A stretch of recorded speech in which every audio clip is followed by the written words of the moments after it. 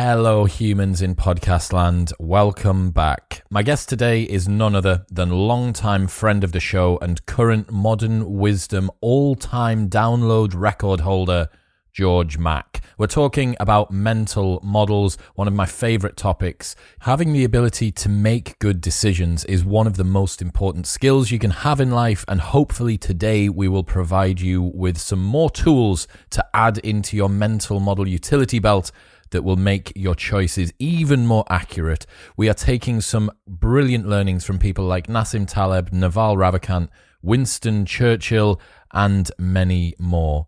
Don't forget, if you are new here, or even if you're a long-time listener who hasn't pressed the subscribe button yet, go and do it now. It will take less than 3 seconds and it will make me very happy indeed. Also, if you have any friends that you think would enjoy this show, I would appreciate nothing more than you sending it to them. That is the way that this show is growing. The plays and the listenership are absolutely flying through the ceiling, and that is only due to assistance and support from people like you. So the more people that you can send it to, the more that you recommend it, the bigger it gets, which allows me to access even more fascinating humans to deliver directly into your ears. I keep getting messages about the Patreon as well. I am on with that. Me and Video Guy Dean are setting that up as quickly as we can. So the Modern Wisdom Patreon will be here very soon. I will keep you updated.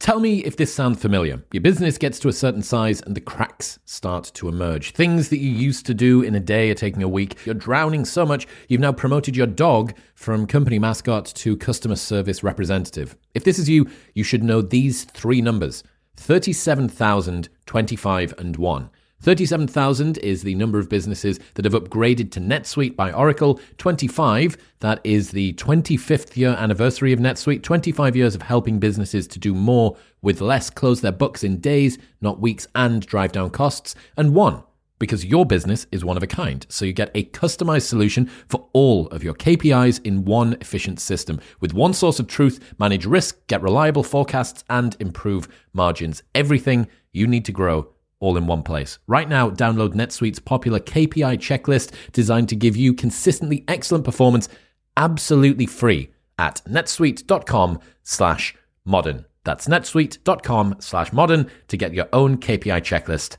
today.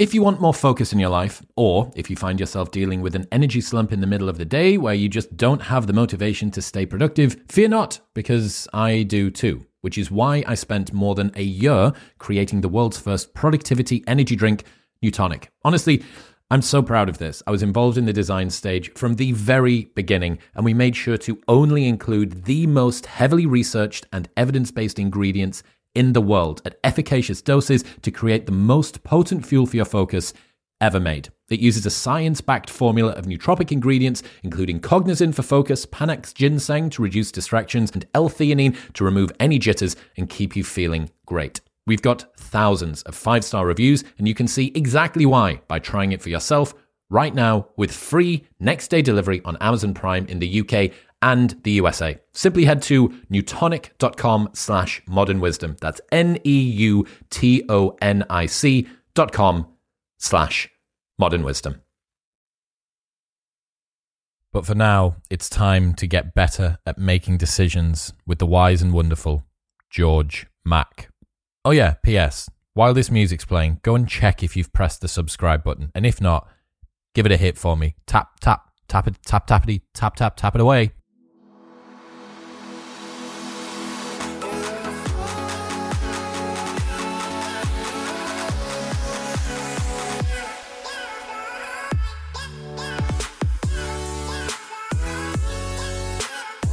Long-awaited return to Modern Wisdom. How are you, brother? I'm good. How are you? Very, very well. The crowd has been anticipating this one for a long time. You feeling ready? Yeah, as ready as you can be, I guess. Let's go. Yeah, for sure. So my first question, you are currently the title holder of Modern Wisdom's most ever played episode. So just looking at the best played, you're first, then Dr. Eric Feigelding explaining about a global pandemic, 2 episodes with Morgan Housel, who used to write for The Motley Fool, Ben Greenfield, Brian McKenzie, then another episode with you, Derek Sivers, John Assaraf, and Aubrey Marcus. So that comes out the top 10. Why do you think our episode, our first one specifically, and then the second one, why do you think that resonated so hard? Bot farms, mainly. bot farms everywhere. It was a 2 to 3 month operation involving about 10 to 20,000 pounds, VPNs, different IP addresses, because you need it all to come from like individual phones as well. But it was well worth the effort. Yeah, because we also made our episode was the 4th best podcast of 2019, as voted by Podcast Notes audience. So the bot farm also useful for that as well. Yeah, they do all sorts. I'm trying to now diverse into politics as well. We'll see how that goes. Okay, so let's say that someone hasn't listened to our first 2 episodes, which they should totally go back and check out. Let's say that they haven't. What is a mental model? Give us the Twitter bio description of mental models. I always actually struggle with this one. I guess the way I view it is like metaphors, analogies, or just ways of taking principles from different disciplines and then almost trying to keep them in your own mental toolkit that you can apply. I just find it a fun way of trying to put together a world with trillions of different inputs. I get it. Yeah, I think the analogy you used on the first episode was if you think of your brain as the operating system, mental models are the different apps that you can install to give you functionality and to improve your decision making. And that's now, although it's copyrighted George McGill 2019, I've been using that as like my one-liner too. So let's get started. What have you been thinking about recently? What are you dropping on us today? Yeah, I'm just thinking. I've got a few things here. So what I was trying to think what we haven't been through as well. So try and keep things a bit fresh. Yes. Otherwise, it's just a repeat, right? A repeat after a repeat. So the one that I've been thinking about a lot, just in general, because it comes so difficult to me as a person, and maybe it was like a certain generation I was brought up upon, of like leverage and what that like actually means, like the ability. The way I view leverage is similar to the way I think it's Peter Thiel talks about technology, which is the ability to do more with less. And that for me, of a generation who was brought up on YouTube videos talking about 16-hour work days and like hustle, is a very hard concept to sort of wrap your head around. And when it started to begin to click for me, because I was always one of those people who want to like talk about how hard they work, and you realize a lot of that's just signaling. It's just bollocks. It's not actually achieving a result. I don't know if it might still be up there, but there's something called Steve Jobs' Lost Tapes. Have you seen it? No. It's fantastic. So it's an interview with Steve Jobs, I think just before he goes back to Apple for the second time, in like 1994 maybe. And the interview was lost for years. They only found it in like 2016, 2015, around about then. And there's a bit in it where I think he's used this metaphor elsewhere as well, but there's a bit in it where he talks about reading something when he was early on, like a study in Scientific America, where they looked at the efficiency of locomotion for all the animals on Earth. And I think it was the condor, which is a bird, that won. And the human being, which is the sort of, I don't know, we like to think of ourselves as probably the best animal on the planet, right? Look at all the shit we've done. We was ranked like around about the 3rd way down the list. But what was interesting, Steve says that somebody had the genius to like test a human being on a bicycle. And a human being on a bicycle beat the condor, absolutely destroyed every single animal on there. And you realize that that's what human beings are. We're just tool makers, right? Bro, that is so good. So the condor, what is condor type of bird? Is it like a big-legged bird or something? It's a bird, yeah. It's like an ostrich, it's like an eagle-looking bird. No, like a flying bird, okay. Like the old kind of birds. Okay, yeah.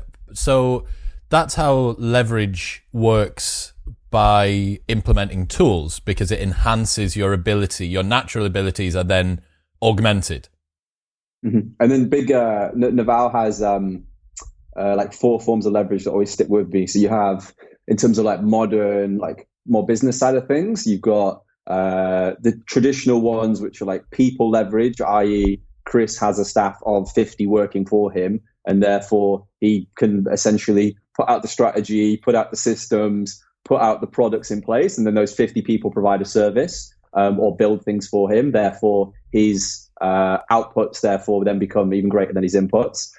You have like financial leverage, which is like the Buffett style of things, where you invest X and you get a return of Y, and you use your money as a form of leverage. So those are the two old school ones. But the two new ones, which are fascinating, are code-based leverage, which is obviously powering like Skype as we speak right now, or any like you've got Shopify, you've got Amazon, all these forms of leverage where Jeff Bezos or Toby, who runs Shopify, aren't working harder than us, but they have code, they have machines, or in my case, bots working 24/7 for them that works way harder. And then you've got the final one, which I guess is where you specialize in, is like media leverage, that rather than us just having this conversation and only us being able to hear in it, you have the ability now to be able to distribute it en masse to lots of people without putting in any extra work. There's no extra cost of replication for what you're doing. So those are the four forms of leverage. And once you actually look around and any like business you go in, you go, oh shit, there's like people leverage, there's media leverage, there's code leverage, and you begin to see it everywhere. It's fascinating. That's super cool. Yeah, you're totally correct. Everybody knows this, right? I guess there must be a network leverage as well. I don't know how that would fall in, but it's another one. Someone saying, I love the Modern Wisdom podcast, that host Chris is handsome and great, and then telling their friend, one of my bots. Yeah, well, one of your bots, when one of your bots says that, that is not me putting in the work to source that new listener, right? The fact that first episode between us, it's not had any paid ads behind it, but for some reason, because of the bots, it's done so well, and it's gone on and done that. Also, to the people listening, it might be worth playing a game of either Naval Bingo or Buffett Bingo today, and I'm Munger Bingo as well. Munger Bingo, yeah, and I'm clocking up one for Naval and one for Buffett so far. So how can people perhaps use leverage? You know, I'm not Jeff Bezos. People listening ain't Jeff Bezos. Are there any ways that people can apply leverage, like just at a small scale or in an immediate sort of example in their life? Obviously it's so case specific to every individual, and I think sometimes an issue with ideas like this is that people try and like mass distribute it to everybody, and it's so case dependent. But I just think like looking at trying to reduce your inputs whilst also maximizing your outputs, so however that may be, right, whether that's via media and you have a greater audience that way, or you hire people who you trust that then obviously work for you, and then you can try and increase things that way. I think it's so subject specific, but I think the two ones that are only seem to be getting greater and greater are media leverage and code leverage. But I also think like brand leverage. Like I was watching an interview, the Rogan and Elon Musk interview. The new one? The new one. And I caught myself like, obviously, I mean, you end up on a Twitter game where you can find, I find it quite interesting where you find people who obviously think he's the smartest man ever, and then you have like the trolls or maybe rational critics, I don't know, who criticize various different things. But even I caught myself like falling into the brand where I'd listen to the interview and literally anything I'd hear him say, I was then trying to rationalize it into genius. And don't get me wrong, a lot of it probably is, but that power of like a brand Oprah has, or even like the most controversial example where Trump has now, where people use these brands as a form of leverage and it works for them, and they can say something that if somebody else said, all of a sudden it can be interpreted as genius, or they get a second chance, or they have defenders for them just around a brand, so to speak. And I think brands is another form of leverage that doesn't get discussed enough, because it's hard to pinpoint, it's hard to really explain, but we all like feel it. It's the icing on the cake which makes everyone presume that it's going to taste good before they even eat it. I think that's one way to look at it, right? That you see this cake and you're like, oh my God, not only is this cake coming out of that bakery that I've eaten at before, and everyone else eats at this bakery and they all think it's mint, and I've eaten there before and I think it's mint, and this cake looks so good. It's got all the trappings of the previous ones. But obviously, as you've hit on there, that can become kind of a little bit of a Trojan horse that delivers something that's got less substance. You hit it with a hammer and you find out it's hollow inside as opposed to filled with delicious jam and cream filling, which is what we want. you've touched on two things which link into. I haven't got that many points. This is a platform for you to do your thing and to drop some bombs. But I got two things that link into what you've come up with there. So I'm gonna give a couple of bits. We haven't done multiplied by zero yet. Have you heard of that mental model? Yeah. That's it's an intro. It's not really a complex one. It's a real simple, like everybody year 3 maths, I guess, knows that you can have 10 billion times 322 million, add 52 billion. But if you then take that number and multiply it by zero, you end up with zero. So I guess it's kind of Taleb's thing of like try and avoid absolute ruin, try and avoid, that multiplier by zero, i.e., if you get caught as an athlete doing steroids, you're gone basically. Like, regardless of talent, regardless of whatever's going on. Yeah, it identifies the weakest link in the chain, and no system is stronger than its weakest component, right? But the same could be made for you have spent all your life working on longevity. You've been intermittent fasting. You've not been eating processed foods. You don't drink alcohol. You don't smoke. You don't do drugs. But one day you decide to drive without your seatbelt on and you get into a car crash. Like, you're very dead. You know, it doesn't matter how healthy you are when you're very dead. And the same thing goes for you are working real hard on your finances, on liberating yourself so that you have freedom, so that you can pursue the things that you want, so that you don't have any financial burdens or any responsibilities or whatever it might be. But upon one drunken night of unprotected sex, either you get pregnant or you get somebody pregnant, and then there is a very big burden that you need to pursue. You know, you got to look after that, and it's like, okay, that's multiplying by zero. Like, doesn't matter all the good stuff you've done in the past. There is something now which is such a large burden. Maybe it's not multiplying by zero for the kid, but it's definitely putting a very hard stop, you know, on a lot of the things that you potentially had planned. And the point is that it wasn't something that was planned. So yeah, multiplied by zero is a really important one, I think, for people to just look at where the weakest links in their chain are, right? Like, a lot of the time we see this with productivity. People say, oh mate, I posted an image of Alpha Brain the other day. I don't take it that much, just a nootropic. And I got tons and tons of messages. Bro, is this any good? Like, tell me, like, you know, what are the sort of effects that I might try and get it? And it's expensive as hell. You've got to pay an import charge from on it in the US because they haven't sorted their customs tracking thing either.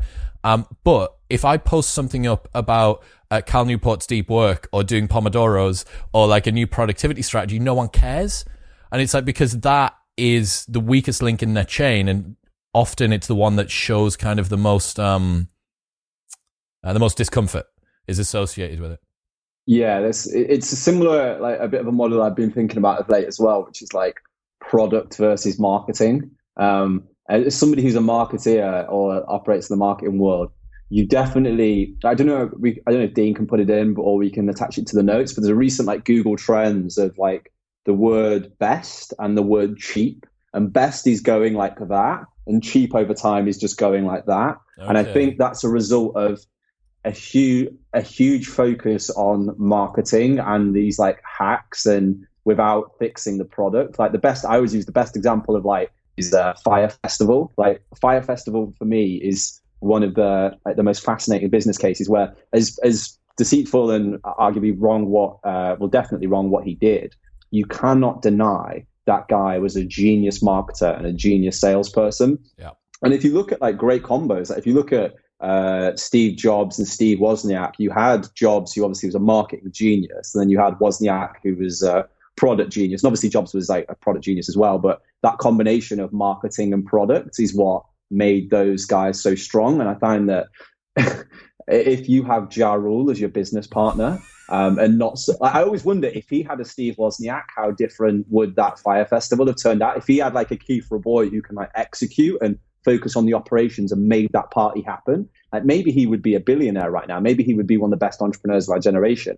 But the fact that he had Ja Rule, I always wonder, like, if Steve Jobs had Ja Rule, how different would it have been? But like, if I had Ja Rule, fuck knows what I'd be doing. So I do sometimes wonder, like the product and the marketing, because you see it more and more. Like, what's fascinating if you, one of the holes I've been down in quarantine is Toby Lutke, who's like the Shopify CEO. I think he's such a honest, humble, and like clear thinker. And what's fascinating is, as opposed sometimes, and I think wrongly by the media, Shopify and Amazon are, where Amazon are centralizing e-commerce and Shopify are decentralizing it and making it about the merchants. And people see Lutke and Bezos as almost two opposing figures, which I don't think is true. And I think they both admit that. But if you look at their like shareholders' letters from like 2015 or even Bezos like 1999, it's always about two things. We don't care about short-term revenues. We don't care about all this marketing stuff.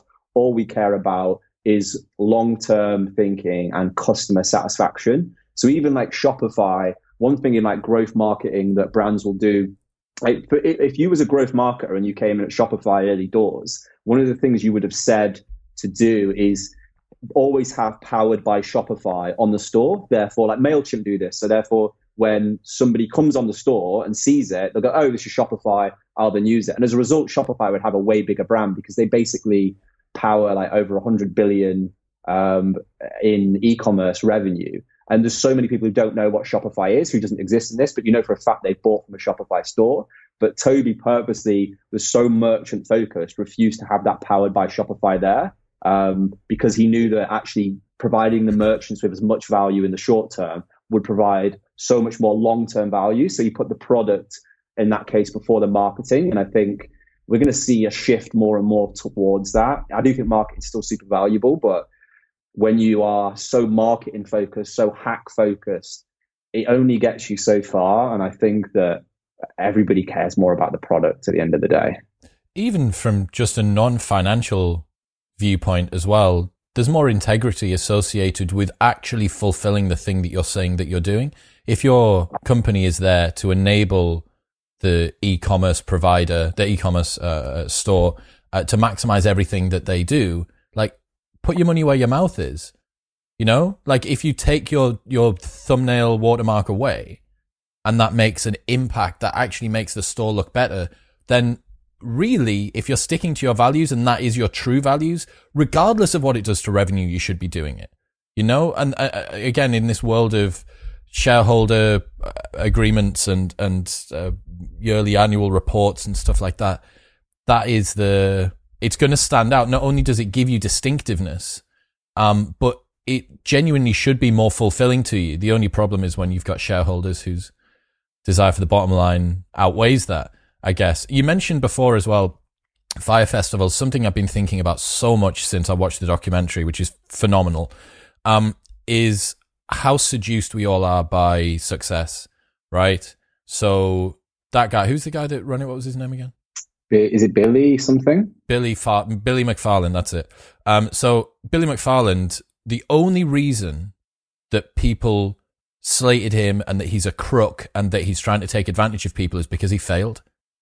If he'd succeeded, even if he'd partially succeeded and it hadn't been a total nightmare, he would have been hailed as marketing genius, new Steve Jobs, this, that, and the other.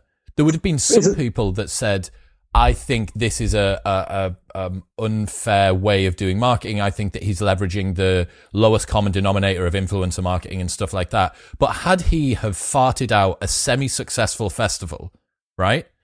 People would have said, oh my God, look at what this guy's achieved. Look at how phenomenal the marketing was. Like, next year's going to be insane, because we are so seduced by the end product. It's success by any means, right? Everybody just cares about, okay, is this person the next hype train? Is this person the next Steve Jobs? Is this person the next whatever it might be? And I realized that the only reason that people slated him was because the festival failed. Really, not because of his methods in getting there. Mm-hmm. I kind of get what you mean, but I think that then just goes back to the whole product and marketing thing. That if you have the best CBO Facebook campaign where you have 10 ad sets structured perfectly, and you've used dynamic creative testing to A/B test everything, and you're getting 8 ROAS on a pair of jeans, but the jeans turn up and there's a fucking rip through the crotch part, people are going to be mad at you. Like, and I think rightly so, right? If you've advertised the product that isn't good enough.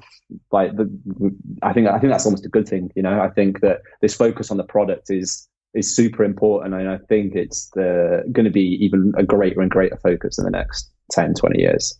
I would agree. Also, there is a model that I got introduced to by Richard Shotton, who have you listened to that episode yet?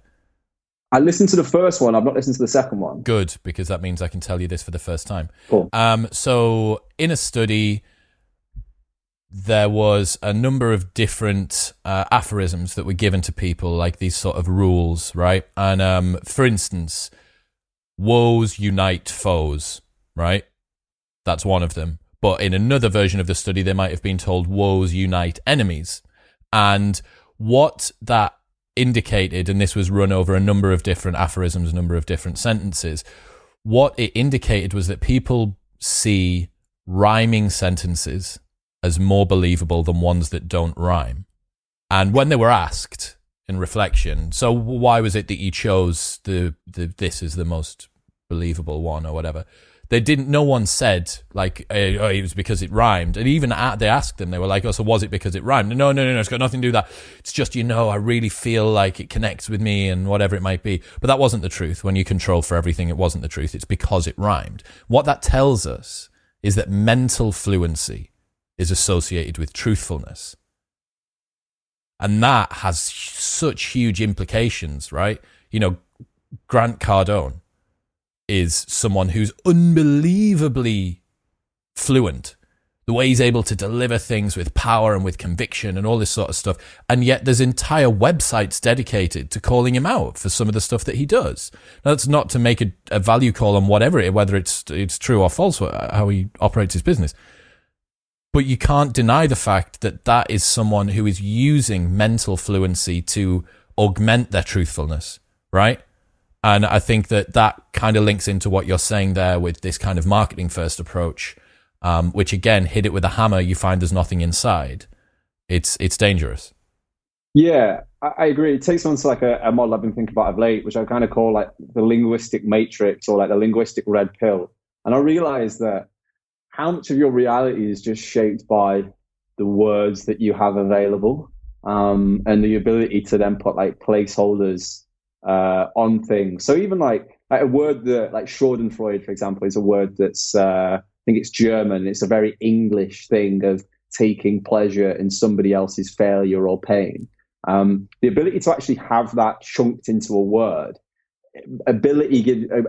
completely gives you an ability to understand reality slightly differently. But I think if you look right now, like one thing I absolutely hate, because it's just a team sport, is like most modern politics. And if you realize, if you look at most of these like 280 character debates on Twitter where there's just all caps and swear words and clap emojis, calling anybody with ists at the end, or it's both teams are exactly the same. And one of the things that is often an issue is that there's a whole, if you can imagine, they've got this whole like Jenga tower that this debate is based on, and they're sword fighting at the top of this Jenga tower, but they still never ever define the fundamental words that they're using. So like sometimes they'll be debating about a specific word without actually defining it. Like even like two like what examples I have that are not political, but let's say the word like ego, for example, is an interesting one. Use it for so many different meanings that then I can then sometimes try and understand something, but it's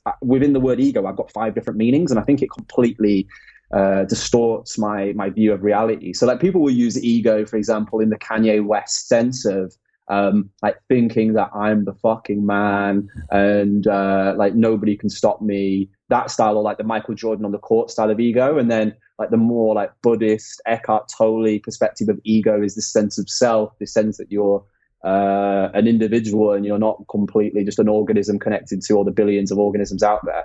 And I find that we actually should define the individual instances within that to even have a clear understanding of reality. Like one of them that's fascinating as well is the word entrepreneur, because within the word entrepreneur, there's so many different kinds of entrepreneurs. My favorite example is Joe Rogan. Like talk about media leverage. He has maybe 4 or 5 members of staff, like him, Jamie, and I'm sure he's got a few other people behind the scenes. Does like 100+ mil revenue from his podcast alone. He doesn't even have a personal assistant.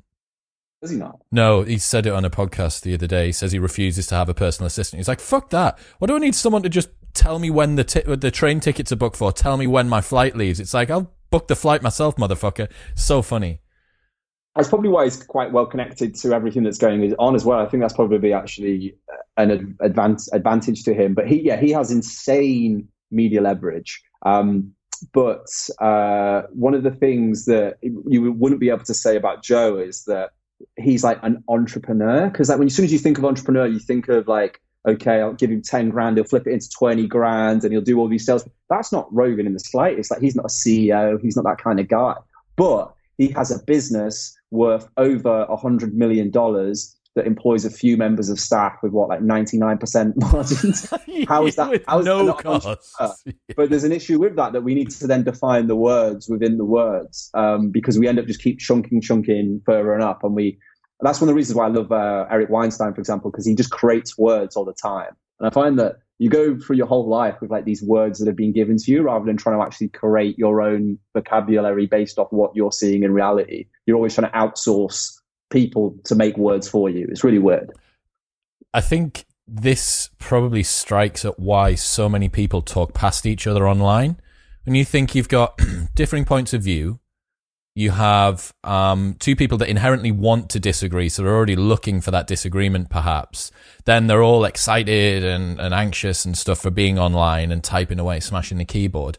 And then even the terms that they are using, that they are debating, aren't agreed on. It's like, bro, you might as well be speaking different language. You know, you're never going to make that work. And this, I keep bringing this up. I'm going to do it again. If you have not read 1984, you have to go and read it, especially if you like the idea of what George is talking about here.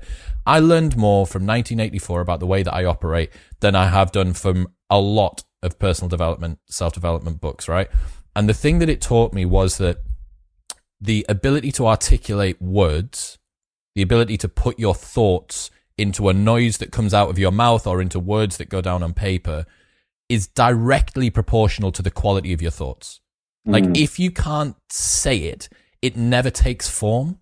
And if it never takes form, it's no longer an actual concept. It's just a notion. You know, it's like the smell of the thing that you think. And you're like, oh, that's interesting. It's kind of a bit like that. So roll that forward. The implication is, if you want better thoughts, you need a bigger vocabulary. The more words that you have at your disposal, genuinely, the better the quality of your thoughts is going to be. And this is why I've got such a love for language, right? Like, I adore picking up bloviate. I discovered the other day, which I absolutely adore, which is kind of like someone that guffaws and talks a lot about stuff without actually really saying anything, right? It's analogous to a ton of different words. But bloviate, I was like, that's cool. I now have a word that I can use for when someone is bloviating. But until I have that word, it's just a sense, or it's me having to use another word which is analogous to that. It's a proxy for that, right? And not only does it make life richer, but it genuinely improves the quality of your thoughts. So I'm 100% on board with that. Yeah, it's almost like rather than having all these like detailed lines of code, somebody's just put it into one function and then you can just execute on that. Like it's a much smooth, and that, if you look at the way, I'm not the guy to talk about software systems, but if you look at the way that those are going, it's constant abstract, where they're making it easier and easier, and they're chunking people's previous work. So yeah, it makes sense that to be able to actually have a specific word as opposed to like a fluffy concept, and then words within those words is a much precise and clearer way of operating. Like, one of the things I was thinking about, and this is a bit woolly, but the word time is itself quite deceptive and a bit of a proxy. I think obviously a lot of people are in a weird situation right now where they're reflecting on how they spend their time day to day, and you'll talk about, I work full time, or I do X, Y, Z. But time is life. Like, that's what it is at the end of the day. But it's a proxy for the word life. And when you actually then like think about, let's say you're doing a full-time job that you hate, it's actually a full life job that you hate. You know what I mean? Like, it's your life. But I think time is itself like this weird proxy for the word life. And it's almost a lot more existentialist if you have to use the word life. And I think it's actually quite a useful tool to change those two words. Otherwise, time is like this thing that you have like money, and it's not. It's just this. It's all you've got, and it's slowly pouring away, and it may end at any second, I guess. It's the one. As depressing as that sounds. Hey man, if people don't want to be depressed, they should listen to a different podcast. It's the one resource that you can't not spend as well, right? Like you can save money, you can save calories, you can choose not to buy that coffee, you can choose not to eat that cake. You can't choose to not exist for the next hour. It's like that time's going to be spent, so you just better choose that you spend it as well as you can. What do we got next? What's up next? So one of the ones I've been thinking about, because of everything that's going on, and I imagine a lot of people have experienced it, is like forcing functions. So it's almost, a lot of people talk about the wonders of freedom and the beauties of liberty, and I completely like agree and love freedom and love liberty. But sometimes, without sounding like I'm a BDSM kind of guy, there's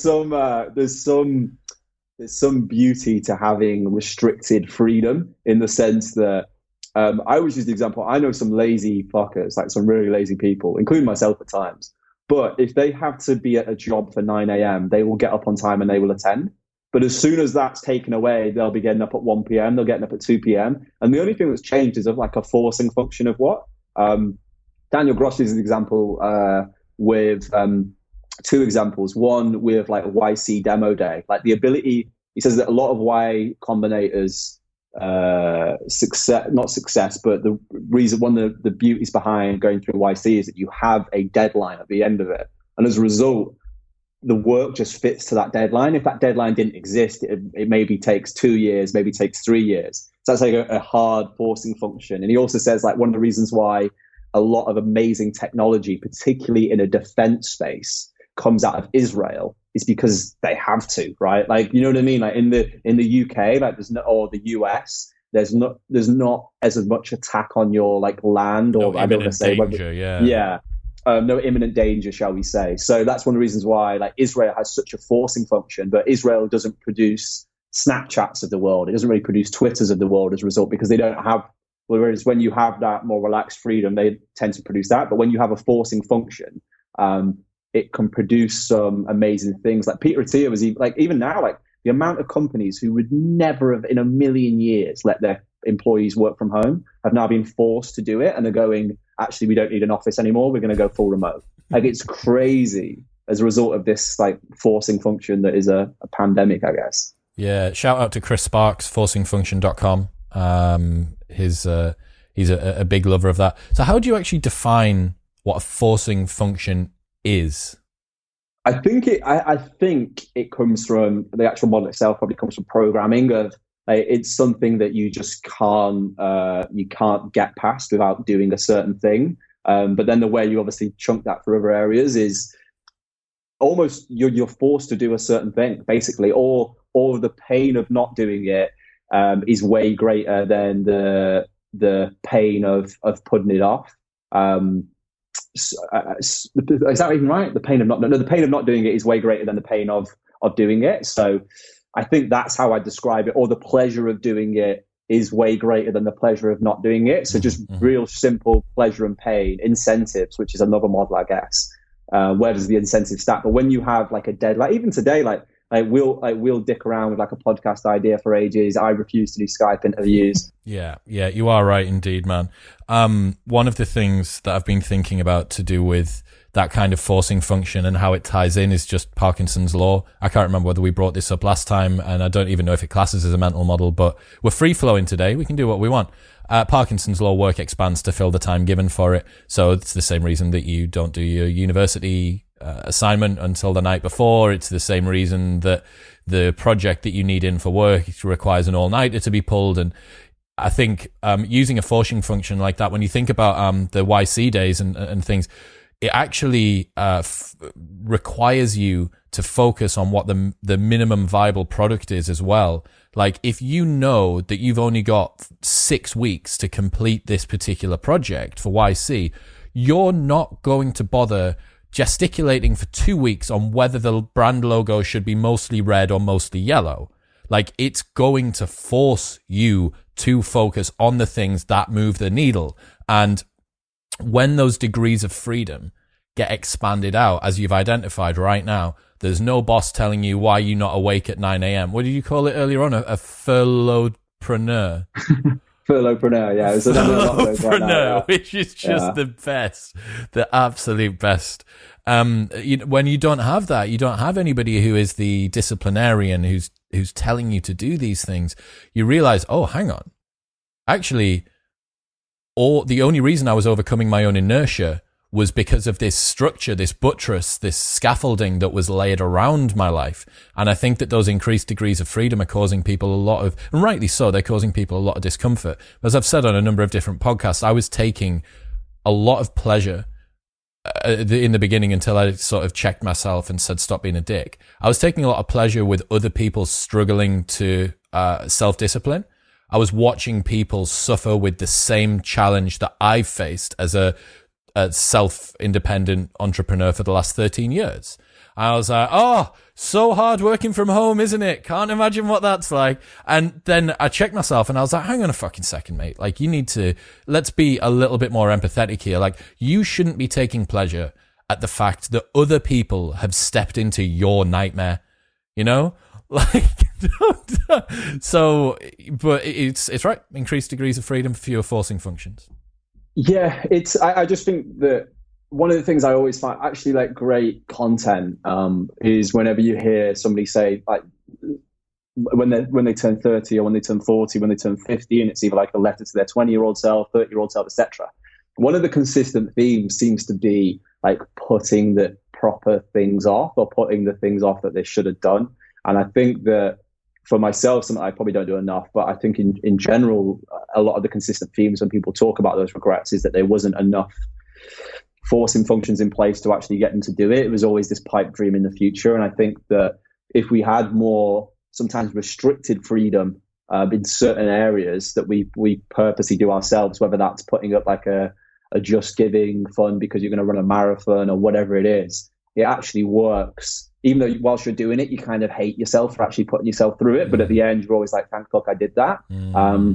I think it's a beautiful concept, even though it feels horrific at the time. That's a really, really clever way of putting it together, man. Yeah, I mean, everyone that's listening has decided to obsess over the things that don't matter because it's a form of procrastination on getting onto the stuff that actually does. And, you know, for me with this podcast, like I still feel like I got it out early, like, you know, the start of 2018 by no one's estimations is early, but by now, like when you look at how many people are now bringing them out and how much more the podcast network is growing and stuff like that, it feels early, right? But at the time, I'd already messed around for 6 months. I'd spent 6 months, I'd gone through tons of different brands, I'd played with different, and then I came up with Modern Wisdom like at 3 a.m, woke up and was like, had this name. And I was like, yes, finally got the name. Right, now, onto the logo. And you're like, bro, like it doesn't matter. People want to tune in because of what you say, because of the content that you put out.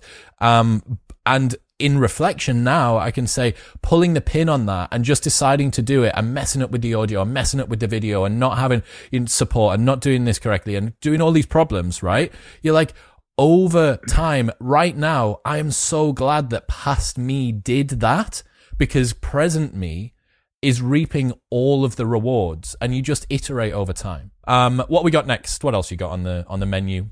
One of my favorite ones at the minute, and I love it when you have, because the thing about the models as well is that it's sometimes just a bit fluffy until you have like real world examples that you can rest it on. So global versus local maximum. Again, as I mentioned, I've been going down a bit of a Tobias Nucky hole, the Shopify CEO, and he uses a great example to explain the global versus local maximum, which I'll come on to. But it's basically local maxima is operating. So let's say, for example, it would be focusing on optimizing one specific variable. So that may be the focus on getting the best exhaust possible for your car, constantly trying to optimize 1% gains for the exhaust when you realize you've not got a fucking steering wheel.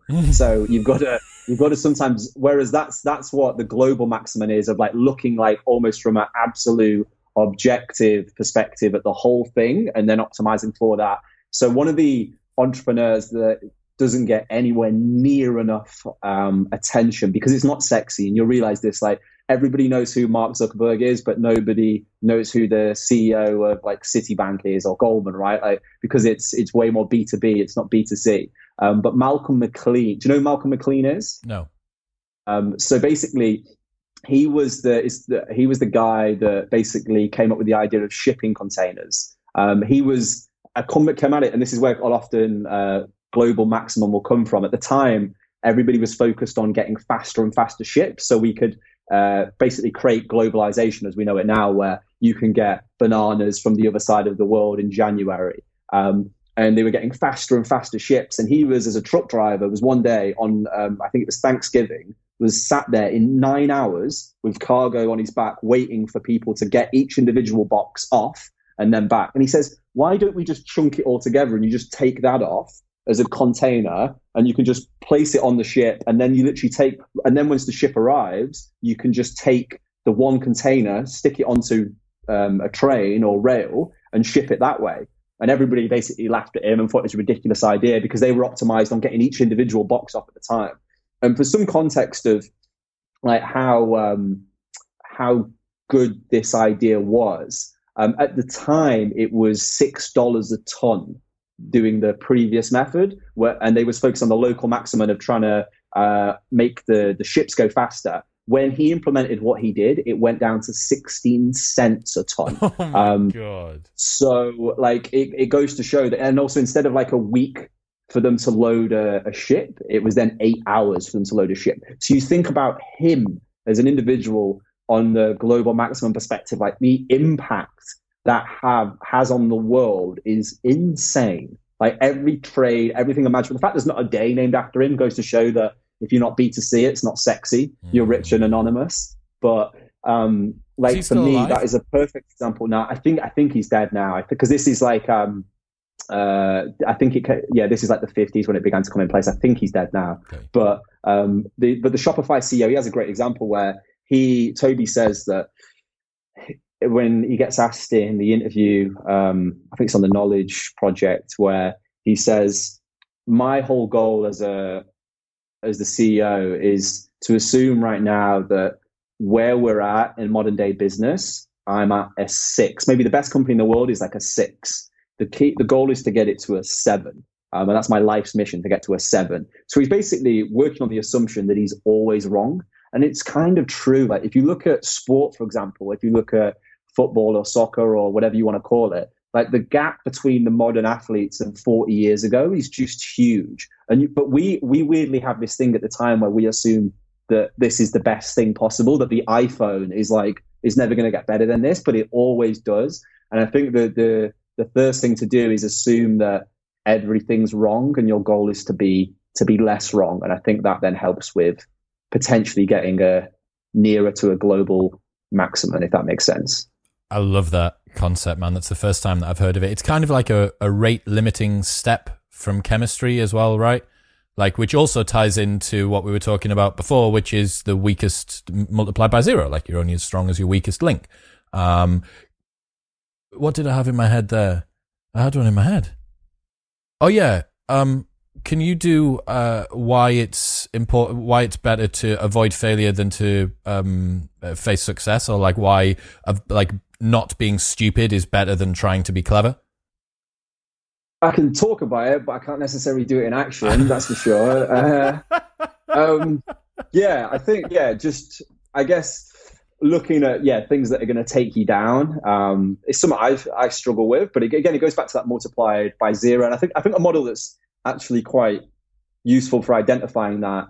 I've been playing since quarantine. Been playing a ton of chess. I'm still shit, but I've been playing a ton. And there's cool like lessons that come from that. One, which is that your like assumptions is everything. And there's always the right move that was there. The same way with the shipping container. It wasn't like that idea didn't exist. It was just that people's assumptions was that there was a better way to do it. They was focusing on the local maximum rather than the global maximum. But there's a Gary Kasparov point, which Gary Kasparov is one of like the best chess players of all time. And I think sometimes people extrapolate chess to life, and there's loads of lessons you can take, which I do think's partially true, but partially bollocks. But there are a few. And one of the ones that Kasparov has is the way he used to analyze his games. So let's say, for example, he made a mistake where he moved the bishop to e4. Most people would come at it from analyzing that move. So they would go, okay, I moved bishop to e4 and then I got in a trap and I lost my bishop. Therefore, never do bishop to e4. And instead, what Kasparov, the way he analyzed his game and what he said was so different about his approach was to not just analyze the move, but analyze the thinking behind the move. Like, what did I have for dinner that day? What was I thinking about at the time? What assumptions did I have in my head? And you have almost this system mindset, which is similar to systems versus goals, but looking at things in a much wider system. So like Safi Bakali talks about this, where he uses the example of, let's say you come home and you argue with your wife after a hard day's worth of work about the dishes, for example, like almost thinking about the individual item or the pawn to the bishop to e4 would be, okay, I'm never going to bring up the dishes again. But instead, actually try and think about what was the thinking before all that happened. And you go, oh, actually, the cause of the mistake was me coming home from work tired and angry, and I took it out on my wife. And the genius thing about this is if you went from the perspective of, okay, let's not just use let's never argue about the dishes again, and rather instead focus about let's not come home from work angry, is that you prevent thousands of similar mistakes from happening rather than that just one. Again, that's an idea that is lovely in theory, but even harder to implement. And I'm not perfect at it at all. I'm awful. Well, it's much more scalable, right? And we were talking about this before we started, where I was saying about strategies versus character, and the fact that a lot of strategies supplement for poor character traits, you know? Like a strategy of only ever having 3 beers so that you never cheat on your wife is a strategy to ensure that you never cheat on your wife. But the character trait of being faithful to your wife is much more scalable, you know, regardless of how much alcohol you have. Now, that's not to say that you should still increase risk by having a bunch of booze when you're in a strip club or whatever it might be. But the principle is the same. And I think it's kind of like this malignant side effect of the 21st century. And we contribute to this. I'm contributing to this, and we're doing it right now, that we give people these piecemeal solutions to what is a very global problem. It's like, if you work on your character, if you work on your values and your virtues, what is it that matters to you? What is the reason that you are here on this planet for? Like, genuinely, as terrible of an existential crisis inducing question as that is, like, what is the reason for that? Because those values, those virtues, those non-compromisable reasons for your existence are much more scalable than having a strategy about like the best way. I once read a book about how's the best to bring kids up, therefore I'm going to follow this strategy. It's like, well, yeah, but where do you think that strategy came from? That strategy probably came from people who loved their kids and did the things that were right for their kids. So there's, again, like that marketing versus product thing. There is a combination between the deployment of a strategy and what is the essence of the reason that the strategy exists. And can you combine the two? Can you deploy something which is effective and also have something to back it up? It's much easier in theory and harder in practice. There's that quote, I don't know if it's Taleb, but I know it might be Yogi Bear, and Taleb uses it of, in theory, there's no difference between theory and practice, but in practice there is. And I think this ties me on to another thing I've been thinking about of this is a model that comes from, I'm a fan of him. I think he steps sometimes I don't always like his content, but I think on the whole, I think he's actually fantastic and does a lot of good for the world, which is Gary Vee.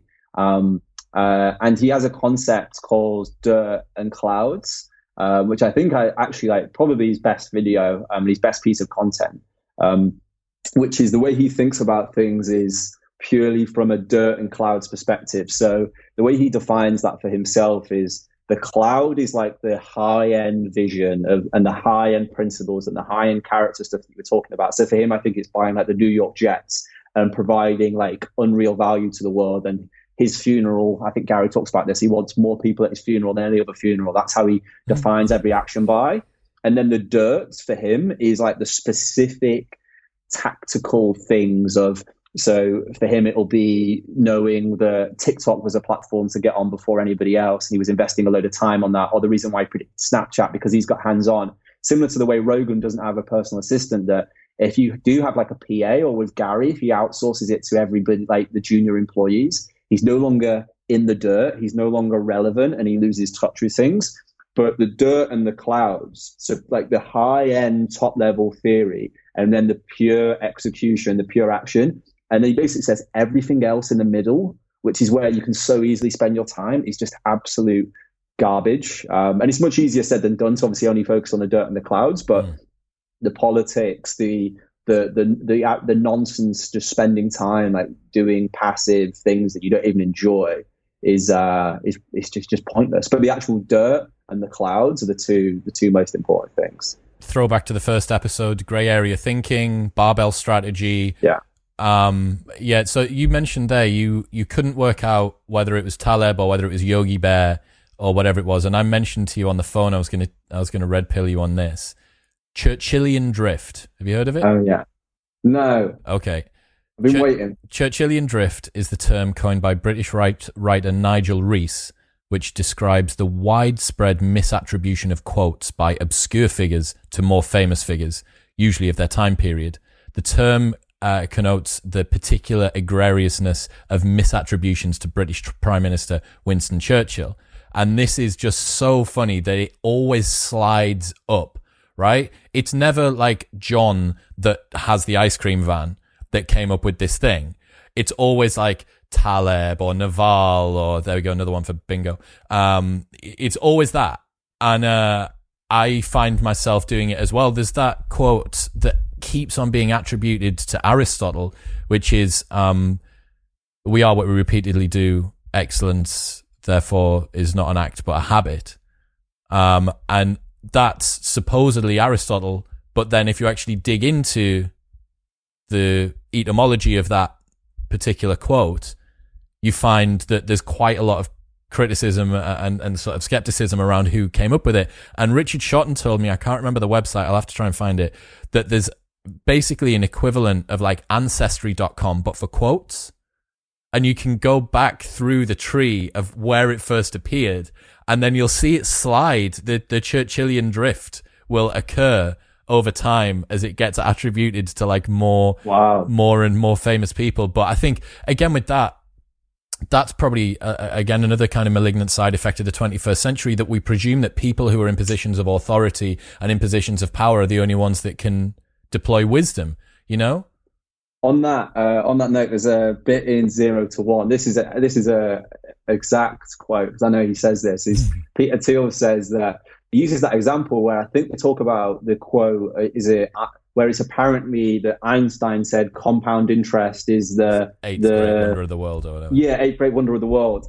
And obviously Thiel goes on that point, and he says that actually it probably wasn't Einstein who said that, but he goes to say that Einstein's brand was so good, like it's actually quite ironic that it obviously compounds after he dies, that people are still misattributing quotes to him. So it goes to actually show that compound interest is the eighth wonder of the world.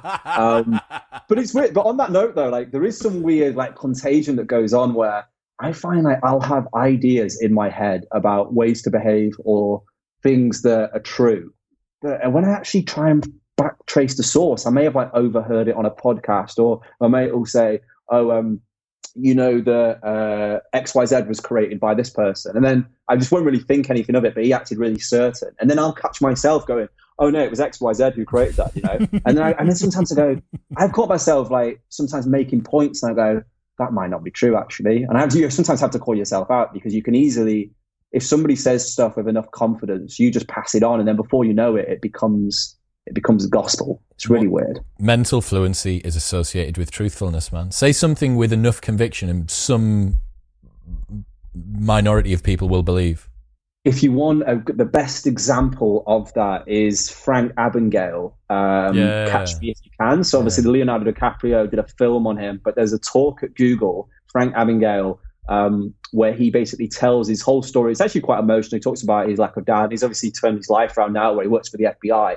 And if you want to talk about, like, the bit, you understand why he was the greatest con artist ever, just because of how well he speaks with absolutely no self-doubt when he tells stories. It's crazy. I think he says like twice within the whole speech. It's incredible. It's just this guy was pretending to be a pilot at the age of 16 or whatever, right? Like, you can see why. So ballsy, man. But the thing about that, sorry, I always had this interesting one, which is that the best con men, everybody does this documentaries on like who the best con men ever were. Realistically, there's probably the best con men can't be in a documentary because still nobody knows who they are. This is weird, like survivorship bias, right? It's like the inverse. That is a really con men really bias. Yeah, con men bias. What's next? What's next on the menu? What we got?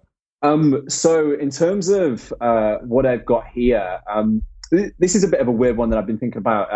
Weinstein brought it up in the Rogan podcast about this concept of like kayfabe, which is again one I'm still struggling to wrap my head around, but we're seeing it more and more.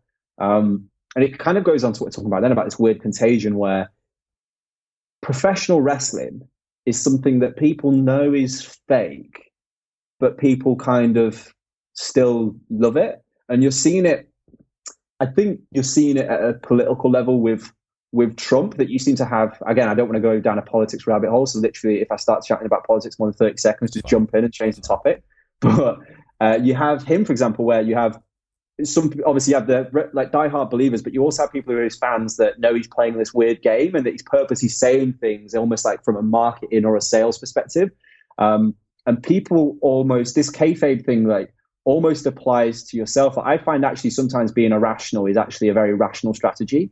So let's say, for example, this concept of resistance, which comes from like the War of Art book, where Stephen Pressfield says like procrastination is this external force that's trying to conquer you and defeat you. Of course, that's absolute bollocks. But I think interpreting it as true is actually an effective strategy. And there's probably nothing more. If something's effective, you could argue maybe it's irrational, but maybe it's the actually rational thing to do, and then it gets something done. And you see it with professional athletes. Like, how many professional athletes are atheists? It's quite rare. And I think whether there's a God or there's not a God or what, probably believing that as you're about to go in an octagon and fight, or as you're about to go on a football pitch for a World Cup final, that God is on your side, having that placebo in place is actually probably very, very useful. So is that like a athlete's Pascal's wager? Kind of, in a way. Like, so there's benefits of irrationality, and we're seeing it more and more, like this blur between. You see it with the Fire Festival, this whole like fake it till you make it, but sometimes that becomes, and I think there's a negative strain of it, which I think we need to avoid, but sometimes it can be used as a positive side of things, of almost believing something irrationally, but it actually works as an effective measure. Yeah, well, I mean, it's to be paranoid. It highlights the fact that we are not perfectly rational beings. And the more that I read into evolutionary psychology, and this book called Blind Sight by Prince Guman and Matt Johnson, holy shit, man. Like, I had the guys on, they're just a couple of dudes. And it just shows how fallible we are. Our minds are completely they're useless. The fact that we don't just get hit by open traffic is a miracle as far as I'm concerned. And the more that you realize that, the more you realize that an irrational system trying to be fixed with rational solutions is probably not always going to work. And that when you add those two things together, you can manipulate the system into rationality by timesing irrationality by irrationality, as long as it's the right levels of each, right? A quote from Shane Parrish, actually, which was put on his FS.blog newsletter, which kind of relates to what you're talking about there. Tradition is a set of solutions for which we have forgotten the problems. Throw away the solution and you get the problem back. Sometimes the problem has mutated or disappeared. Often it is still there, as strong as it ever was. That's Donald Kingsbury. That's fascinating. It's cool, isn't it? I think that kind of relates to a lot of what Jordan Peterson talks about as well, right? You know, he talks about these archetypes and these kind of meta themes that have been with us for years or millennia. And when you read anything that's ancient but classic, Marcus Aurelius' Meditations, or, you know, whatever it might be, you realize that the the problems that you attribute as side effects of the 21st century are just inbuilt parts of our nature that everyone's been fighting with for forever. And I really like that. And that's another Rory Sutherlandism, actually. There's one for bingo for Rory Sutherland, which is that he says the opposite. What is it about the opposite of a good idea not always being the opposite of a bad idea also being a bad idea, or the opposite of a... I'm going to butcher this. Give me 1 second. I know what you mean. This is Rory. I'm so sorry, bro. Here's me trying to quote you, Rory Sutherland. Opposite of an idea. Let's see if this comes up. The opposite of a good idea can also be a good idea. That's it. Don't design for average. It doesn't pay to be logical if everyone else is being logical. The nature of our attention affects the nature of our experience. Thanks, Rory.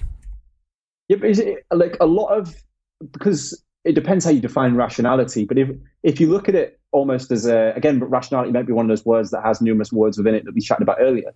But some of the most rational people I know seem to end up with the most average or boring results. Whereas, because by very definition, they're often like following the crowd's logic and everything that looks perfectly logical at the time. So going back to the box container example earlier. So I think actually being a bit weird, again, it's a bit of a barbell. It can either go horrifically bad or horrifically right. And I think that the religion in professional sports is a perfect example of that. And I think we need more and more weird people. I think everybody seems to play this point scoring game now online. And I guess it's driven by like getting likes and getting more and more followers. That by very definition, you need people who go completely against everything that's currently there to actually get the desire. Like if you look at like going back to the shipping container, the reason why that's there is because you had a very, very stubborn man who looked like an absolute idiot to a lot of people. And I think we've seen the death of that. Weinstein talks about this, where we have a focus on excellence now, becoming the best at your craft, whereas we don't have that many rebels of people who actually go, that whole craft is a load of nonsense. We should be doing it this way instead. We should, like the table tennis player, I think we chatted about this previously, who decided to put like foam on the bat. And as a result, he was like the worst player on the Japanese team. And all of a sudden he was the best of all time. Or you have like the Fosbury flop. The way now the high jump is now jumped as a result of him. But he was mocked for a while. And obviously now everybody does it that way. And I think that with social media now, it's a bit harder to be a maverick. It's a bit harder to be a weirdo. And I think we often chastise people for thinking differently. Like even like Elon Musk, whatever criticisms or praise you have of him, a lot of people at the minute are going like, look how erratic and weird he is. And they go, yeah, no shit. Like, do you not think it takes imagine him like coming up with the idea of building like a rocket company. Like, he's clearly a weird individual, clearly like doesn't pick up on like social cues as much as other people. Otherwise you don't get that result. So I do think irrationality obviously has its downsides, but a lot of people don't talk about its upsides. I love it, man. I don't know whether it's just the particular sliver of the world that I'm exposed to, but I'm not sure how much I agree with people kind of compromising themselves down to the lowest common denominator or popularity being kind of the first thing that they search for. I see now an increasingly burgeoning underground movement of people who are fully embracing their true nature, as long as it's legal, and coming up with ideas which are contrarian and not being afraid to put them out online. Now, obviously, there's particular spheres within which this can be a little bit more challenging, politics or, I guess, rights as well, law, stuff like that. But in terms of worldviews, personal development strategies, things like that, you know, there's a million different iterations and subcultures of things that you want. Like if you wanted to spend a year in the desert with a piece of rope and a tarp and a couple of bottles of water, there's probably out there a holiday company that would be able to do it for you and would keep supplying you with water or something like that, you know? And as the market starts to reward people who don't just want to do the status quo, I think that increasingly people will feel more and more empowered to be themselves. And this is why I know you've got a particular soft spot for Eric Weinstein. I'll let you riff on that a little bit if you want to, about why you think that he's so good. But having someone like Rogan, who is kind of on the surface a very typical everyman alpha bro who has this ridiculous reach, him giving someone like Eric or Lex Friedman, right? Like, there's no way that Lex should have been on Rogan's podcast. He's been on like 5 or 6 times in the last probably 18 months, maybe. He's been on a ton. And now Lex has got his own ridiculously big podcast and he's getting cool people on and all this sort of stuff. And you're like, what? You know, Lex is definitely on the spectrum. I absolutely adore him. Lex, if you're listening, I'd love you to reply to my email. But he's great. But like, why him? You know? And then you have someone who permits these subcultures to rise to the surface. And the more that you have role models like that, of people who are unapologetically just doing them, you know, like, just do your thing, sister. Like, the more that you've got those people doing that, I think it sets a fantastic example for people moving forward.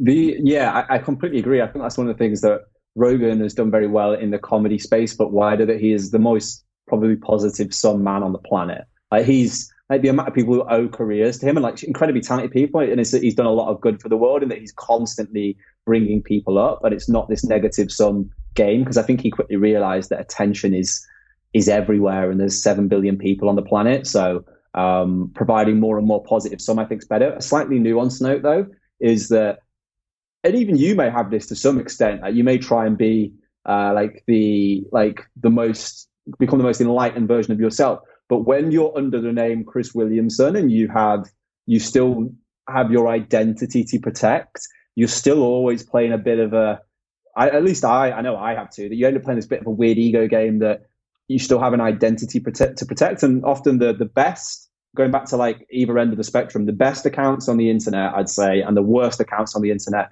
are often anonymous, because they're then free to do things about their identity. And you have, like, let's say you look at Satoshi Nakamoto, like, if the person who created Bitcoin was known, like, he would either be, God knows what would happen. I imagine there's a purposeful reason why he or she did that, and I think it's worked out quite well. The same with like Jed McKenna, the writer. I think there's something about anonymity at times that people want to banish from social medias because of the trolling that goes on, but I actually think it's an incredibly important thing in protecting people's identity, and you can then be a bit weirder. I think I wouldn't be surprised if there's actually a lot of anonymous accounts out there of people who are very famous and well known, and they actually have anonymous accounts as well.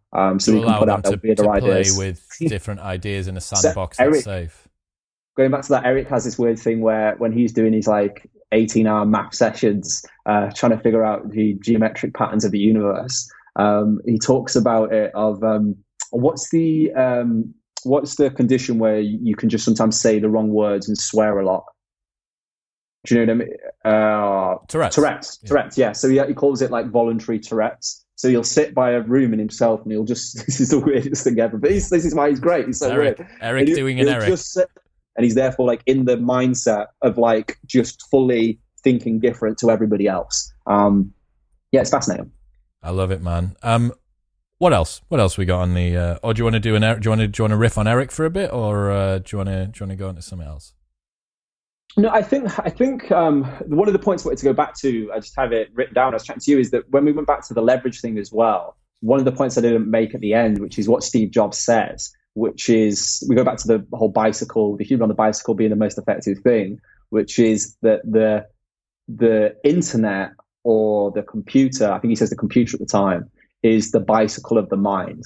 And I think that's one of the most beautiful ways of understanding like leverage, of modern leverage. And I think that there's a lot of, with everything that's going on, there's going to be so many careers that come out of the internet, and I'm just absolutely like fascinated by the space. It's beautiful to see. Yeah, I agree, man. I think it's going to be interesting to see what happens after this, you know, like, it's all well and good having a global pandemic in a society that's in the early 1900s that can adapt a little bit of change, but not tons, and certainly not globally. But when you have a society which is able to move as quickly as ours is now, and has technology, can do leverage, can have instant communication, you know, all that sort of stuff, the pace of change, when change is forced upon it, kind of almost bounces back twice as hard. You know what I mean? It's like throwing the tennis ball at the wall and then the wall moving towards you like a tennis racket and whacking you back in the face with it. So I think that'll be really interesting. I'll tell you one thing. So this is only going to be probably for British people. This is just something, it's not even a mental model, but it was something I was thinking about the other day while I was in the Asda self-service thing. And I've seen tons of people complain, right, about how annoying the Asda self-service narrator lady is. So you can imagine, if you're American, you're listening to this, you're in Costco or wherever it might be, like Target or something, and you're going through one of the self-service checkouts.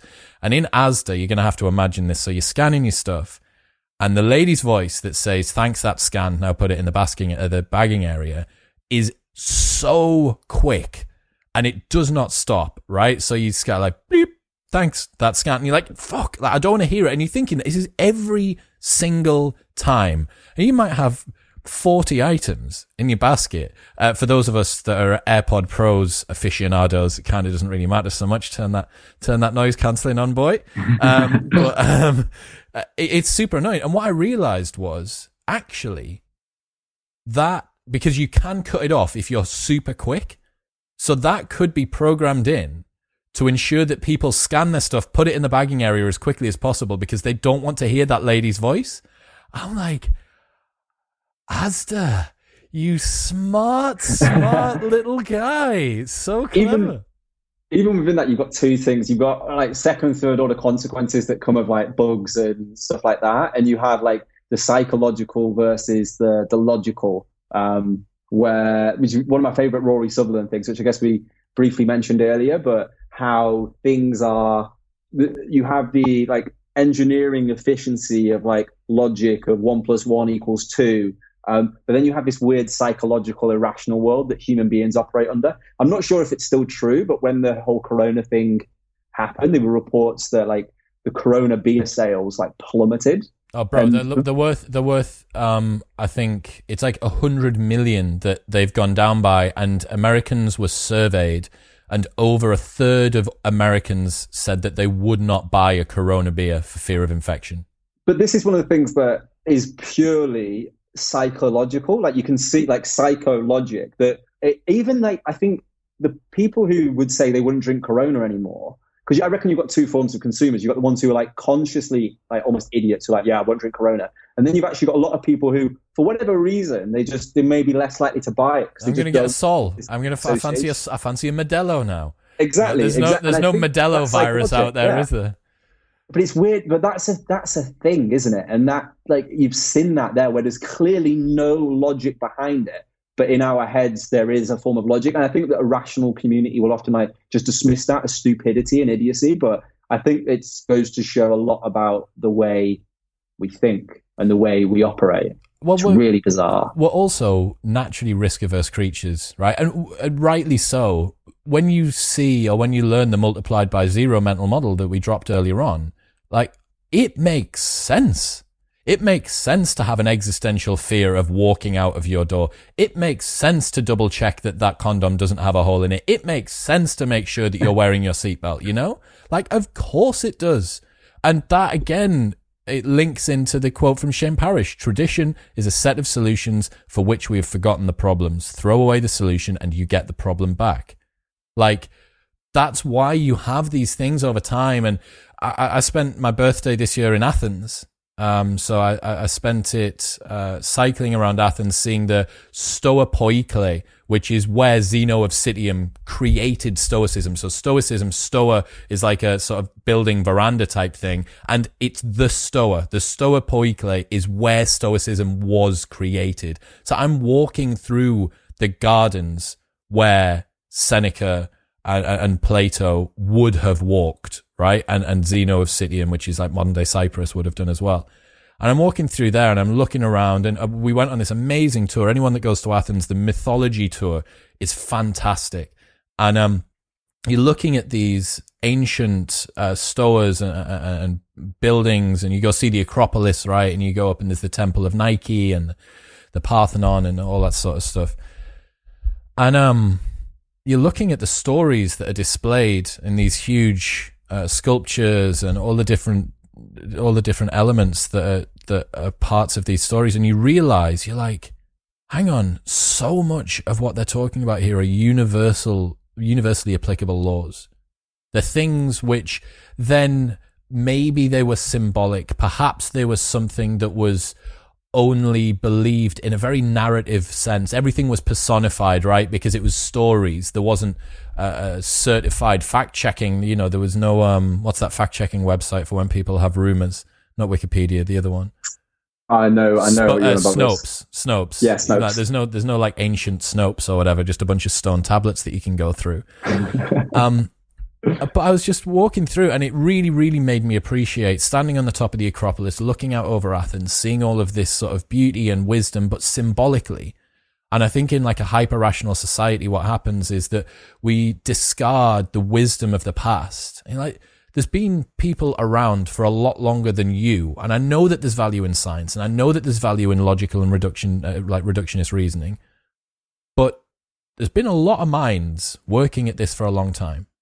I also think that you mentioned then that you discard the wisdom of the past. I also think when you're so consensus focused, or so Taleb uses that example of the absence of evidence isn't evidence of absence, and you realize this, like people like quote like, "There's no study for that, bro. There's no study for that." And you've seen like with all the health crisis going on, like how this thing's constantly changing, and people who were saying things 3 months ago are now wrong, and now that's wrong, and it's constantly changing. But I think, to go back to the whole momentum model, so not only do you discard the wisdom of the past, you also discard, and probably even more importantly, or at least equally or significantly importantly, the wisdom and the value of the future, of future trends as well. Because I think that, let's say if in 2009 somebody was talking to you about cryptocurrencies, you go, what are you on about? Like, it was just so against the consensus. And if you have such a closed mind of where there's been studies so far, or where Goldman Sachs are putting their money, you're just always going to get average results because you're following the crowd. And don't get me wrong, it may actually be a safe investment strategy. You may just get normal, you know what I mean? You never go to zero. So at least you might be safe. But you rarely ever get to see like specific knowledge, like the intricacies of like frontiers and nuance. And that's why I love hanging around with like curious people, because you'll find like they'll tell you like the weirdest new thing that's happening. So like an example of this would be, let's say you got into like Facebook marketing in 2010, when it was like seen as this like fad. Like why would anybody advertise next to a farm bill thing and a photo of like somebody's relationship status? That was such a weird thing. But if you would have been on that frontier and been that weirdo, that you had so much future value. And I think particularly for young people, like there's so much value on being on the edge of frontiers, as opposed to going, and as you've seen now with everything that's happened, like actually a job at Deloitte or a big consultancy firm might not be the most like the safest option. Actually, it might, the riskier option is often in taking like no risks. And I think the edge of specific knowledge is fascinating, and I think that we have to be a bit weird. Man, I absolutely love that. I think as well, like we keep on harping on about it, and we did on the first one, and I created an entire video off the back of a quote about you, what you set me on, thinking about weird people and the way that we are and stuff like that. But I really do hope that some of the things that we talk about do kind of give people the license to embrace their own uniqueness and their own individuality. And again, like this isn't for either of us to say, like both of us know that we're just fallible shaven chimps, right? And that we're totally like not even slightly actualized, and we haven't got a clue what's going on. But one of the things that I do know is true in this life is that your unique offering to this world is your power. Like there is no one else by definition who has your life experiences and your genetic makeup and has inhabited all of the different the particular spatial coordinates that you have. It's impossible. It hasn't happened. Therefore, by synthesizing all of those things, by synthesizing the way you were brought up and your traumas and your predispositions and your fears and your joys and your successes and everything, by adding that together, that is your competitive advantage. That is how you move the needle in the world and in your own life. So on that, like one of going back to leverage a little bit, is like the mental model of almost like a judo throw, of like using something's own momentum against itself, and therefore you apply a lot less force. And the biggest thing, and certainly I've struggled with, and I think most people do, of you don't want to be out of the crowd. You don't want people to think you're weird. You don't want people to think you're a loser. It's just so socially conditioned and probably biologically programmed. But almost to flip that on its head and go to yourself, I almost have a razor in place, which is, if people don't think you're weird, if people aren't like snidely laughing about you a little bit, you're probably or most definitely not taking enough risks, and that's fine. Like if you just want to fit in, that's fine. But you almost have to reframe that to yourself to try and judo throw that social conditioning, that biological programming, and go, if that's not happening, I'm by very definition, I'm just fitting in with the crowd. I'm not taking any risks at all. So is that McGill's razor number 2, the weirdness razor, maybe? Releasing more razors than Gillette at the minute. Oh, look at that mic drop. I love it. So there's this quote from Atomic Habits that James Clear's got, and I always come back to this. Changing your habits often requires you to change your tribe. Each tribe has a set of shared expectations. Behaviors that conform to the shared expectations are attractive. Behaviors that conflict with the shared expectations are unattractive. It's hard to go against the group. Often changing your behaviors requires you to change your tribe. So a lot of the time now, and I'm a big sobriety advocate, right? And this is one of the things that I actually use. It's a razor technically that I use to work out whether your friends want the best for you and whether you should stay friends with them. It's like, if when you start to enact behavior change and grow, your friends don't support you, instead they get triggered by the fact that their own shortcomings are being identified by your growth, you are in the wrong group of friends. Like the opportunity for you to do a podcast, the first thing that I think is, fuck, I want to listen to that. I want to subscribe to that. I want to help you. We've been talking about how to do your audio, about what mic you need to buy, about what webcam you need to buy, all this sort of stuff, right? Like, I want that for you because I don't feel threatened by your growth. I feel like if you were to grow, that it would not only grow me, but I just want the best for you, right?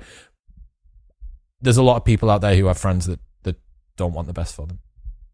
Yeah, it's true. Or sometimes it's not even what they're best for them, but their conditioning may be so different. Like, I keep seeing great tweets of like, if you post, oh, I've just started my master's, or I've just started another degree, like, or I've just graduated, which I think I swear, who doesn't graduate unless you drop out? Like, how do you fail? Like, a modern non-STEM degree is insane. Like, it's harder to fail than it is to pass, right? And if you post that on there, I don't mean to like be too rude or anything, but if you post that on there with your certificate, like, everybody gets hundreds of likes, and it's like this every graduation day. There's this big thing about it. But realistically, when you break it down to first principles, you've entered a horrific amount of debt to get a piece of paper, which I don't think is as meaningless as like the full college, anti-college or university people make out, because there's definitely like social value, et cetera, that I think online courses have not been able to do yet. But if you then contrast that with when friends like say, I've just launched this new business, and it gets like 4 likes, and people will even like when people like invite them to like the Facebook page, people even see the page and not like it. Like, it's really weird. But I think that's because it's way seen outside the box to try and start something like that, as opposed to, hey, I've got this degree, we've all got degrees that we like this, therefore we're all in this same matrix together and it all makes sense. Because if you've got it, I've got it, it's all working, and let's ignore the debt. Yeah, so it's almost like what's that thing when comedians aren't that funny, but they get the audience claps because they agree. So they say something that's like, you've got like a super sort of lefty crowd or whatever, and you say something that criticizes Trump, or you've got like a super righty crowd and you say something that criticizes like Bernie or whatever, and it's not actually that funny, but it's just like identity game. Yeah, kind of playing like that. And you're right, it's like the same thing. I had this tweet a couple of months ago that hit the nail on the head about that, man. Like, people need to gas their friends up more. Like, they have to do it. And there's no other alternative word for it. Gassing your friends up is exactly what the term should be, regardless of how colloquial or particular you want to be about it. If your buddies start up a business, like, support them. It's fucking mad how many people will share a new Rihanna X Puma collaboration video, like, oh my god, yes, Queen. And you're like, bro, your buddy just opened a coffee shop that's a mile away from your house and you've never been. Like, what are you doing? I think two notes though. To judo throw that against itself is to almost, to then say, for the person who, let's say for example, you're doing something yourself and then they're sharing Rihanna's new underwear range, right? Freudian slip there, George. I did share myself actually. But first, judo throw it against itself, and just, I imagine this is how I'd at least try and think, whether it's I can actually put it in practice is different. Of okay, it's a good filter of actually who your friends are, so it's almost a positive thing in a sense. But I think I just think so much of it comes down to what's expected and what isn't expected, and the conditioning that goes on, and it's really bizarre. Yeah, man. Look, George, we made it, man. Mental Models 103. Have you got anything else that you need to get off your chest before we finish? No, I think that's pretty much it. I guess the biggest takeaway is if you can be a bit weirder and you can have people laugh at you more. And I think I say this out loud because it then tries to encourage me to do it a bit too. I think that the world will be a bit of a better place. It's probably it, really. It's as cliche as that sounds. No, man, I absolutely agree. So what's your Twitter now? It keeps changing. No, it's George Mack. George __ Mack. George __ Mack. You need to go and follow him. You're going to be tweeting, I'm sure, over the next few weeks as more interesting stuff comes in. I've noticed an up regulation in your tweeting recently, a tiny little bit more. Quarantine gives you more time to think. So yeah, thank you so much, man. You know, this I absolutely do adore having you on, and it makes me feel very gratified that you're number one. You know, we got all of these guys. There's no reason, apart from the bot farm, but there is no reason that you should be number one. You know, like there's no you're up against like the biggest guys on the planet, Douglas Murray, Robert Greene, 5 times New York Times bestselling author, and then just sat at the top is just some guy from the middle of the UK. Who the fuck is that guy? The fuck is that guy? It's George __ Mack on Twitter. That's who it is, ladies and gentlemen. Look, man, thank you so much. I'm sure that we will be back with Mental Models 104. The link to George's Twitter and anything else that we find that's interesting will be linked in the show notes below. George, man, thank you. Stay weird. Much love. See you later, Chris. Thank you for having me.